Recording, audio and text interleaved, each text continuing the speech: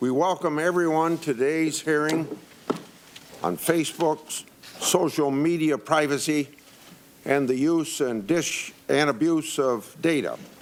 Our witness today is Mark Zuckerberg, founder, chairman, chief executive officer of Facebook. Mr. Zuckerberg launched Facebook February 4th, 2004, at the age of 19. I now turn to you. Welcome to the committee. Whatever your statement is orally, if you have a longer one, it'll be included in the record. So proceed, sir. Chairman Grassley, Chairman Thune, Ranking Member Feinstein, and Ranking Member Nelson, and members of the committee. We face a number of important issues around privacy, safety, and democracy. And you will rightfully have some hard questions for me to answer.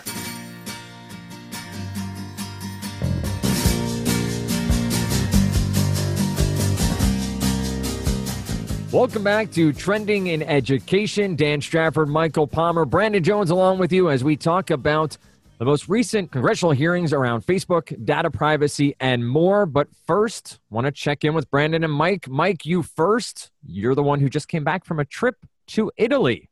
How was your trip? What's it like to be back in the States? And what can you share with us from your travels? There's a lot in that question. The trip was fantastic. And I'm happy to be back. Hi, Mike. Hey, Brandon. Welcome back. Thanks, man. Hi, Dan. Hi, Brandon. I was making the joke that you were Moulin Rouge. This is another redhead thing. I see. Yes. Because you were in Milan. Milan, yes. Yeah. Yeah. Did you see Milan AC? Did you see a footy match? I did not. Yes. But was Milan, was it nice? I liked Milan. Yeah. Milan was the last leg on our trip. So just going forward, in the way that we saw the northern Italy, we flew into Malpensa Airport, which is just outside of Milan. And before you continue with your journey, this is you and my wife and your now wife, my now wife, a former yes. Trending Education podcast, yes, guest, viewing partner, yep. Robin, yes, Robin Otten, yeah, and we landed. We went out to Como. Como, beautiful lake region in northern Italy, where the Clooney's live. George and Amal. They weren't available for some reason. Yeah. Yep. I guess they were out of town. Get them next time. And we'll catch them next time. But beautiful lake country. We went up to Bellagio, which was a little cruise from Como up to Bellagio, which is still on Lake Como. And didn't realize there's Alps right there. You can see Alps from the lake. That's like, it's like pretty almost nice. Switzerland. It's beautiful up there. Those lake towns, lovely. Then we headed down to Florence for 3 nights. Florence, Firenze is how they say it in Italian. Was beautiful. And then from there we went over to the Ligurian coast, Cinque Terre. So the 5 towns. The Ligurian coast, that's half lion, half tiger coast? Ligurian. Could be, yeah. Or is this different, though? I think I would have to look it up, but I think it's probably different. Okay, got it. But it's like the northwest Mediterranean coast of Italy. 5 towns, only accessible by train and by foot. And you can hike between the towns, and they're beautiful, historic. It's like a national park. Really would recommend. It's like the Italian Riviera. You always see those almost like postcard-looking towns. That's where we were, and then from there we had a night in Genoa. Also a great Marx Brothers. No, they never did that. and then our last night was in Milan, which Milan gets maligned.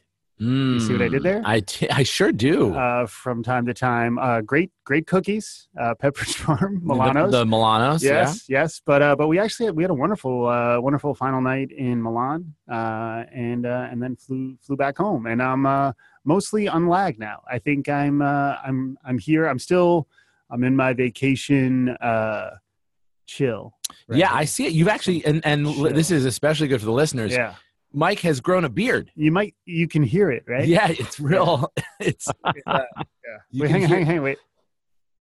There it is. Yeah, a little bit. Yeah, Yeah. you're like Tormund Giantsbane. Like You don't fear Yes. the beard, you hear Yes. the beard here on the podcast. yeah, That's topical. yeah. You're like the James Harden of this podcast. Yeah. Well, I mean, I'm reaching an age where my beard growth probably won't get any better. So I figure if I'm gonna grow a full beard, it might be time. Yeah. And I had enough days out so that I could spare you guys. It's still kind of in betweensy, Uh-huh. but it was really in betweensy while I was in Italy, and why not? Yeah, beards Why- they grow on you. Why yeah, not? Yeah, That's good. yeah. And I see you've grown a beard. I sure have, like Yeah. about 15 years ago. Yeah, yeah. Yeah. Still our, working on it. our listeners may not know that. They may not, but now they do. The Yeah. more you know. Yeah. You know, that's what we Yeah, say. two bearded guys in Dan. Yeah.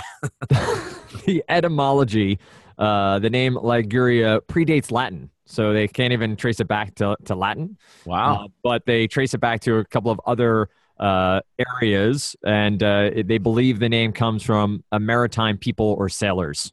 Mhm. So Ligurian coast, not half tiger, half lion, but a good guess, Brandon. I appreciate Yeah. you. Mm. You're getting after it here early on the podcast. Sure I am. Mm. Mike, any learnings, any education while you were abroad? Plenty of learnings. Yeah, I definitely would say train travel in Italy is pretty great.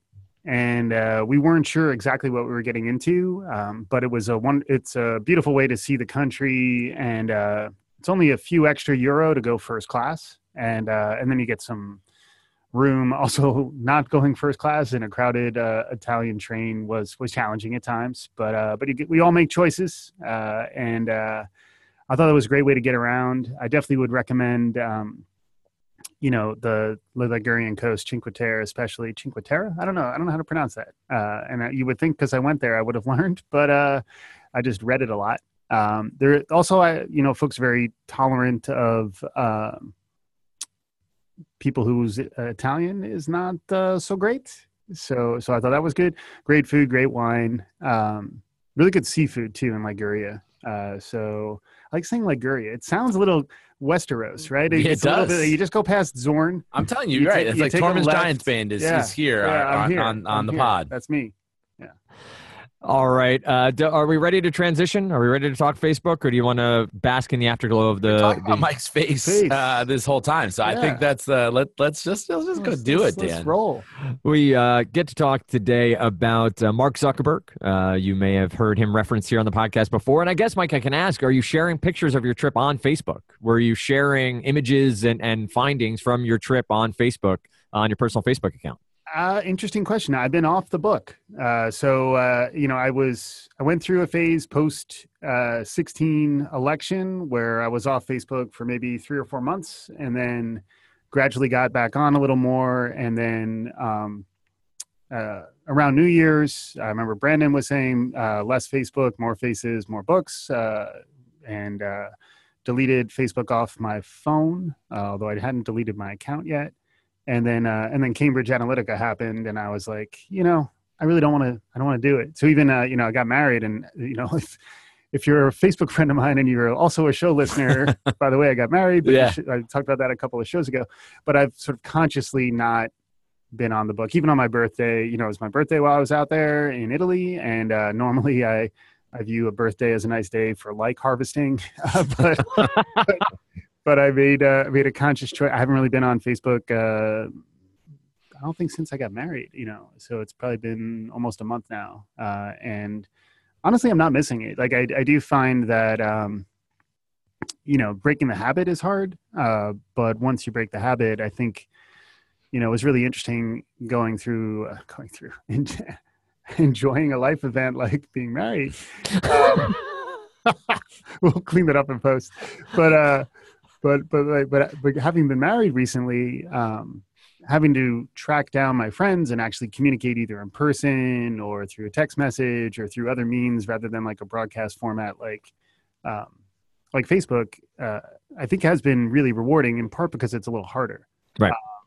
So it makes the interaction almost more meaningful when you don't have access to kind of that broadcast format.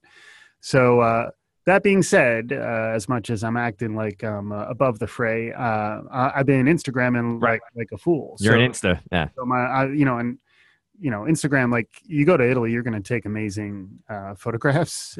So I did have quite a few there, and that's more where I've been spending my social media time. But obviously, while you're traveling, you spend less time on social media anyway. So off the book.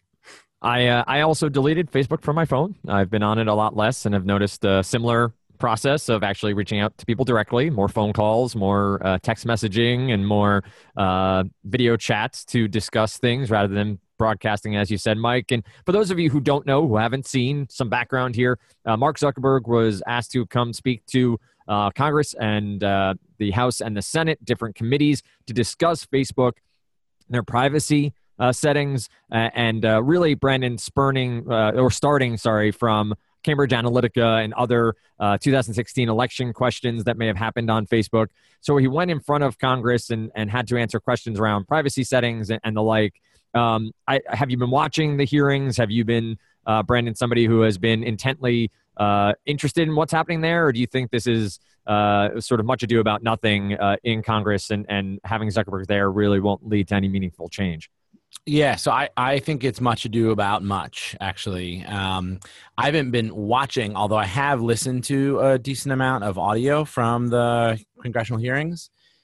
It's fascinating. I think there are a few points to make. One, so Facebook has a population of about 2.2 billion users. And I heard this somewhere, so this is not a Brandon original. I don't remember where, so I can't attribute it. But when you think about the congressional leaders who were interviewing him or in some cases grilling him, they are the elected officials leading a population of 350 plus million Americans. So although Mark Zuckerberg can't, rally an army or levy an army or charge taxes, like he has a very real influence on a population that's many times the size of the population that those congressional members, senators, that they impact. So that was an interesting dynamic there, is like where the power dynamic really was. That's one. Two, man, do these olds not know anything about anything? Like there was, I think is it John Kennedy? There's a senator from Louisiana. Yeah. Yep. I'll spare folks my John Kennedy impression, although it's quite good. But the lines of questioning that Zuckerberg received from him and from others just demonstrated that there is a very significant lack of understanding of how social media and how platforms and how data collection and sharing work. Mm-hmm. And I think that's actually, to me, that's the story. Mm-hmm. Like Cambridge Analytica, Facebook goofed up. Yeah. And I could probably say that differently if I weren't on air. That's a story, but sure. there to me, the story is how ill prepared the leaders, the people who are legislating, are to deal with this modern economy, giant company, because they just don't get it. And so, I think we've got real reason to be concerned. I think that, you can argue how much fault really could there have been in the sort of like not knowing more of the unknowns, like maybe a lot, maybe a little, but I think we're not super well equipped to deal with that in the future, given just the knowledge gap. Yeah. And let me just one last of my three. This is my third. Mm-hmm. I don't think I advertised there are three. There are three. Okay. This is my third. You're enumerating them. There's always a list. Mark Zuckerberg. Yes, that's where I wanted to go. Yeah.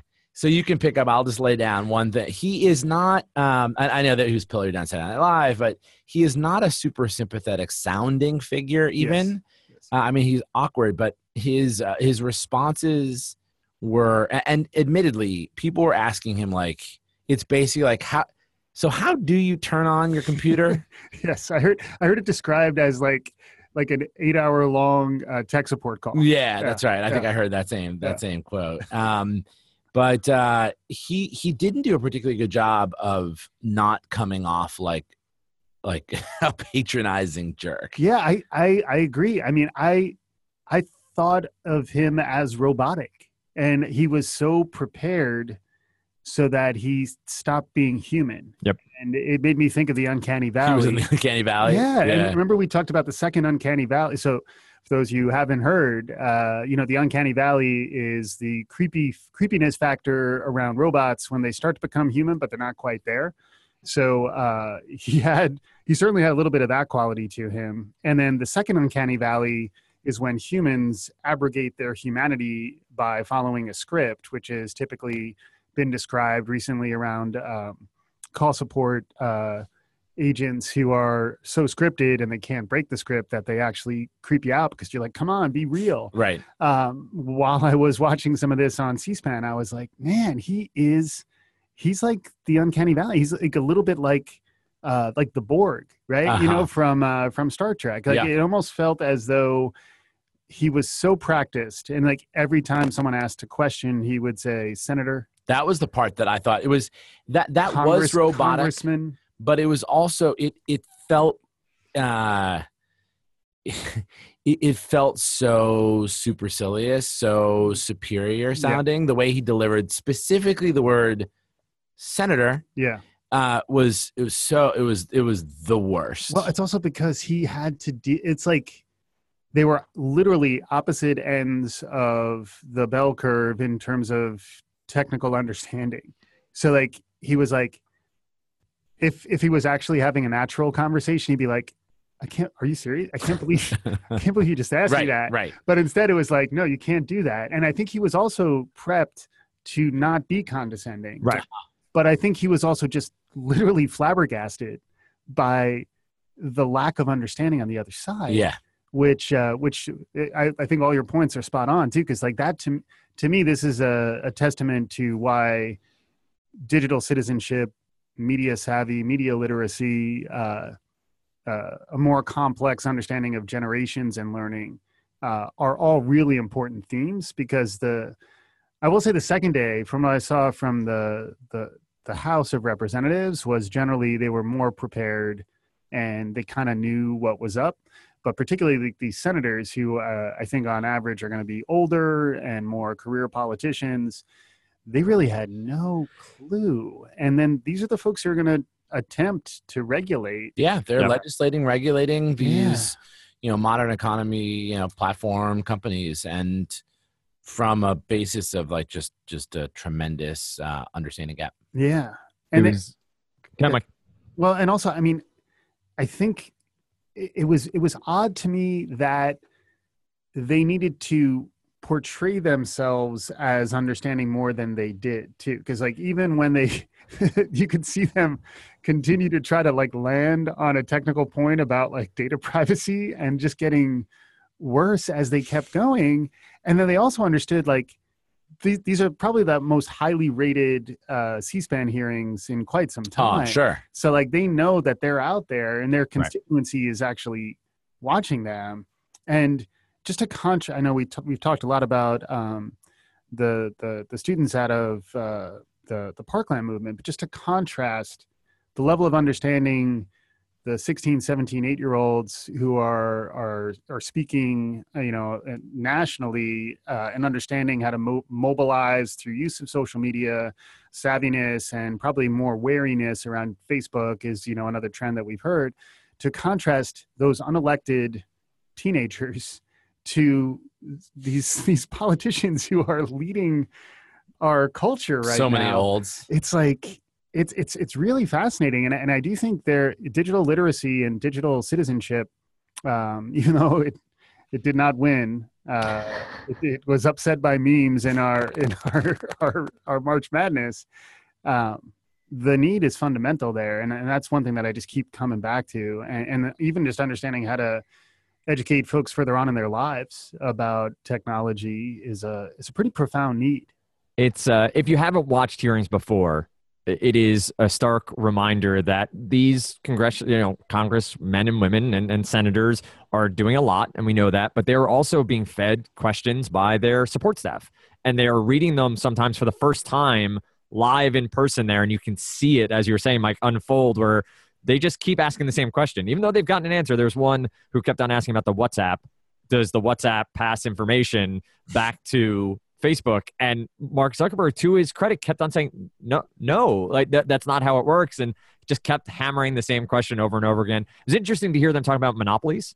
You know, the sense of Facebook as a social media monopoly and whether or not they need to regulate it as such. I think it might have been Dick Durbin, but I'm not positive about it, saying this is something we may need to break you up. You know, like we may need to do that. And another couple of senators told them to go back and look at that privacy policy and make changes and, you know, make sure it's easier for people to read and understand. And Mike, you're talking about digital citizenship.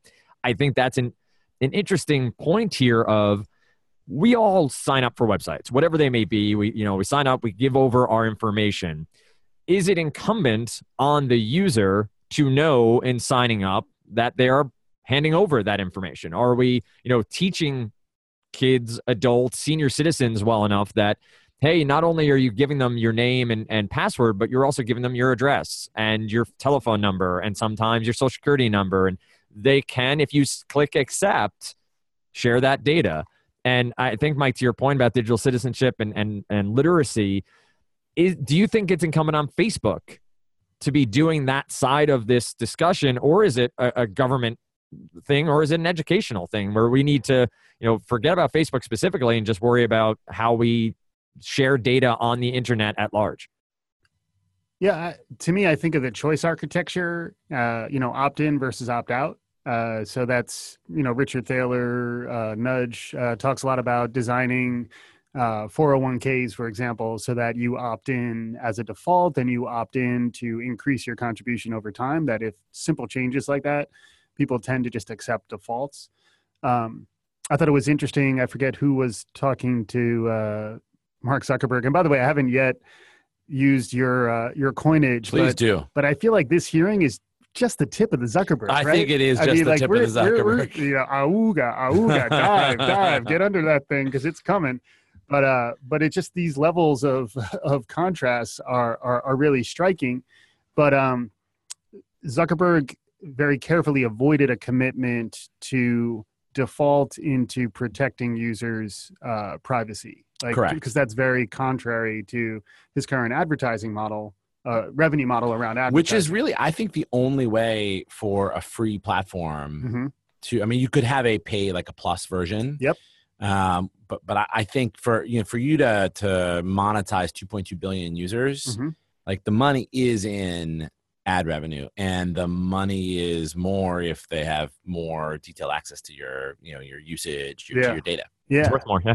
And but that's why this is really the tip of the Zuckerberg, Totally that whole advertising revenue model is fundamentally at risk because it puts the trust between the consumer and the brand in jeopardy, really, at its base. Even though you're getting it for free, I think more and more people are questioning what they're providing in return for that quote unquote free service. I feel like we're just beginning that conversation, and then even understanding how the places that would actually establish any regulation of Facebook would really need to look to Facebook to understand how they could be regulated. And then meanwhile, Facebook itself doesn't even understand its algorithm. It's really fascinating thing to explore. We did see that article in EdSurge, which maybe could be the last thing that we'd want to touch on. Brandon, you want to talk to that a little bit? Yeah. So, there is Facebook is in the headlines in the news because of what we've just been talking about, because Zuckerberg going before Congress. But there are other reasons that parents and kids can and should probably be concerned about Facebook usage, just in general. There is now a Messenger application for children under 13, because the policy is that under 13-year-olds can't use Facebook. What happens with those data? I think that we've talked about this on the show before, but the younger kids are, the more desirable their data are for both, predators, and then also predatory practices from commercial interests, who are trying to get them and influence them before they become have their sort of commercial interests set by other influencers. Mhm. So there is the whole data piece there, and how are they protecting it beyond like anybody who is on the platform at 13 in 2014, Right. when it was like the wild west, apparently, like where Facebook also they initially said it was 10 million users. Now it's like 80 plus million users. Data was harvested and probably used against their permission by Cambridge Analytica. So that's one that's called out in this EdTech article, EdSurge article, excuse me. And maybe I'll just call out the other headlines, and then we can talk about whatever is most interesting. There are privacy policies beyond just concerns about misuse of data. There's privacy policies that it's unclear whether or not Facebook is in compliance with. Then there are maybe even more nefarious issues like being addicted to technology and having having your Insta and your Finsta, your fake Insta, and that your social worth is judged by this sort of social presence that you've maintained. And there's depression and suicide and issues that are tightly tied to children's understanding of self-worth. And then a lot of that is being defined by these new forces that we don't well understand the long-term impacts of. And then, Facebook as an educational tool is the last piece, and how educators are using it, and not just Facebook as a platform, but not Facebook as an application, but as a platform for other applications that plug in, Quizlet, others. And what's the good and the bad? I think your point that you've made, Mike, a couple times, which I think is right on, is technology can enable great educators to do cool things, and it can also enable lousy educators to sort of laze their way down to the bottom. And so I think all of those are part of what's under the surface of the Zuckerberg. Like, this is all part of the conversation. Yeah. Is there one of those areas that Mike or Dan that you feel like is of particular note? For me, the idea of the messenger and what data does and doesn't get transferred over to Facebook is one that, from a parental standpoint, I will keep a close eye on and understand better as my kids grow up, where I give them access. But the one I find intriguing, interesting from I guess a sad point of view, is the tech addiction one, which we've talked about here on the show before, but it is something that former Facebook, former Google employees have come out and said, hey, we're out here trying to get you addicted to our platforms. Of course we are. We want you on them. We want you using them. We want you connected to them at all times, because again, that's how advertisers can get to you. That's how they can get your eyeballs and get you to buy their products. So understanding how to combat that, understanding how to assess it, see it in myself. I said at the top of the show that I've deleted Facebook from my phone. That was a big step. I was somebody who, and I am on Twitter a lot, so there's that as well. But it's an interesting change, and it is a physical and mental change in how my day goes about. So understanding how to see it in other people and how to assess it, and we've talked about social emotional learning a lot. I think it goes a long way there with students in high school and middle school, of how they are interacting and how the world has changed very quickly for them, and how they get affirmations and positive reinforcements and the negative side of it all. So the tech addiction, I think, really stands out as something I'm probably going to try to read more on too, moving forward, to really understand where the platform can be better and do better. Mike, what about yourself? Any of these really stand out to you? Yeah, I think I'm in the same place. Is the tech addiction, screen addiction is real, and I also feel that collective consciousness has been raised in interesting ways recently, and I do think there is something happening around social movements and collective awareness, and I do feel like I'm curious where Facebook goes next. I know some of there was a congresswoman who was talking about, the fact that Facebook really hasn't seen any negative implications since Cambridge Analytica. I know that Facebook's stock has rallied since Zuckerberg testified.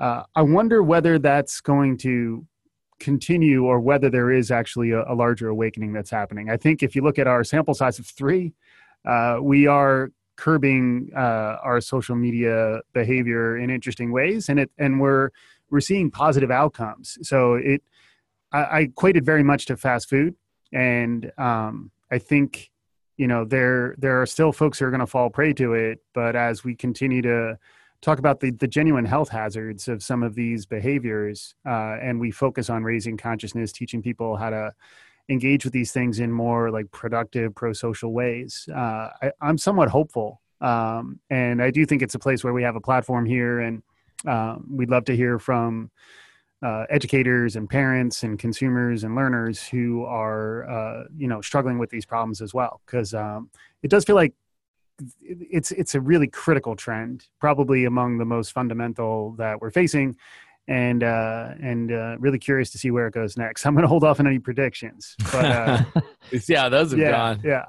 There's also got to be like a congressional hearing, throw the Facebook at him joke to be made, like that one, for example. Yeah, that was also on my mind. Facebook him, Dano. Yeah, it's all in there. So I usually mistake irony and use it incorrectly, but is it ironic to now ask people to tweet at us and find us on Facebook to discuss this episode further? Should we delete our Facebook page? Wow. Yeah, it's amazing. That'd be a hot take. Delete your account. Yeah, there it is. There was a interesting Esquire article too, which I think I shared around, but I'll share on Twitter, about a candid conversation with extremely online folks, where the author went and sought out people, some of the 10 most avid Twitter users, and talk to them about their memory, about their learning patterns, about how Twitter and being so, socially involved has changed the way they retain information, the way they gain information. And it's a non-scientific study, but it does show that each one of them says that they have trouble with short-term memory, and that they have trouble with, staying focused on tasks. I think anecdotally, we all know that. I think we've all seen that the more you are focused on something like social media, it can wear on you over time and make it harder for you to retain and go. So I'll share that over on Twitter. Brandon, looks like you have a thought on what I was just saying. You leaned in. Do you? What were you saying? Well, you might have a thought. Yeah, no, that was my joke. I have a joke, Dan. It was what? Yeah, but I will now make a point. But yes, Dan, I think that's so fascinating. I think it's going to be interesting to see whether the social, in the words social media and social emotional learning, end up meaning the same thing. Mm-hmm. Because it could be that what we're really finding is that there's like platform mavens, right? Like people who are the most avid tweeters, or the people with the biggest Insta followers. And those skills are very platform specific and very different than having what, like, I, as an old, am saying is a more, I'm making air quotes here, real social, emotional, capability. Mm-hmm. That it's not really, it's like those words are the same words, but they mean very different things. And I wonder if that is going to become more pronounced. Like the fact that SEL, social emotional learning, and social media are both rising in sort of at similar times, I think is not unrelated, actually. And I think that you're going to find that they're addressing very, very different things that may get related as well. So it'll be interesting to see on both fronts. That's a great point. I think mindfulness as well, and the fact that mindfulness apps are so hot is interesting. That, you're still using a screen to kind of, get mindful is pretty deep. Yeah. Lots to talk about. But no more. That's it. That's it. We're speaking of curbing things. We're out. We're going to curb your trending in education addiction forthwith. There it is. As they both said, just the tip of the Zuckerberg here. We have plenty to get to on this topic in the future. We will talk much more about it all. Thanks so much for listening. Find us at trendingineducation.com. Of course, trendingined.com as well, at trendingined on Twitter and trendingined on Facebook. Happy to hear from educators, from listeners, from administrators, everybody about this topic and so much more as we move forward. Thanks so much for listening to Trending in Education.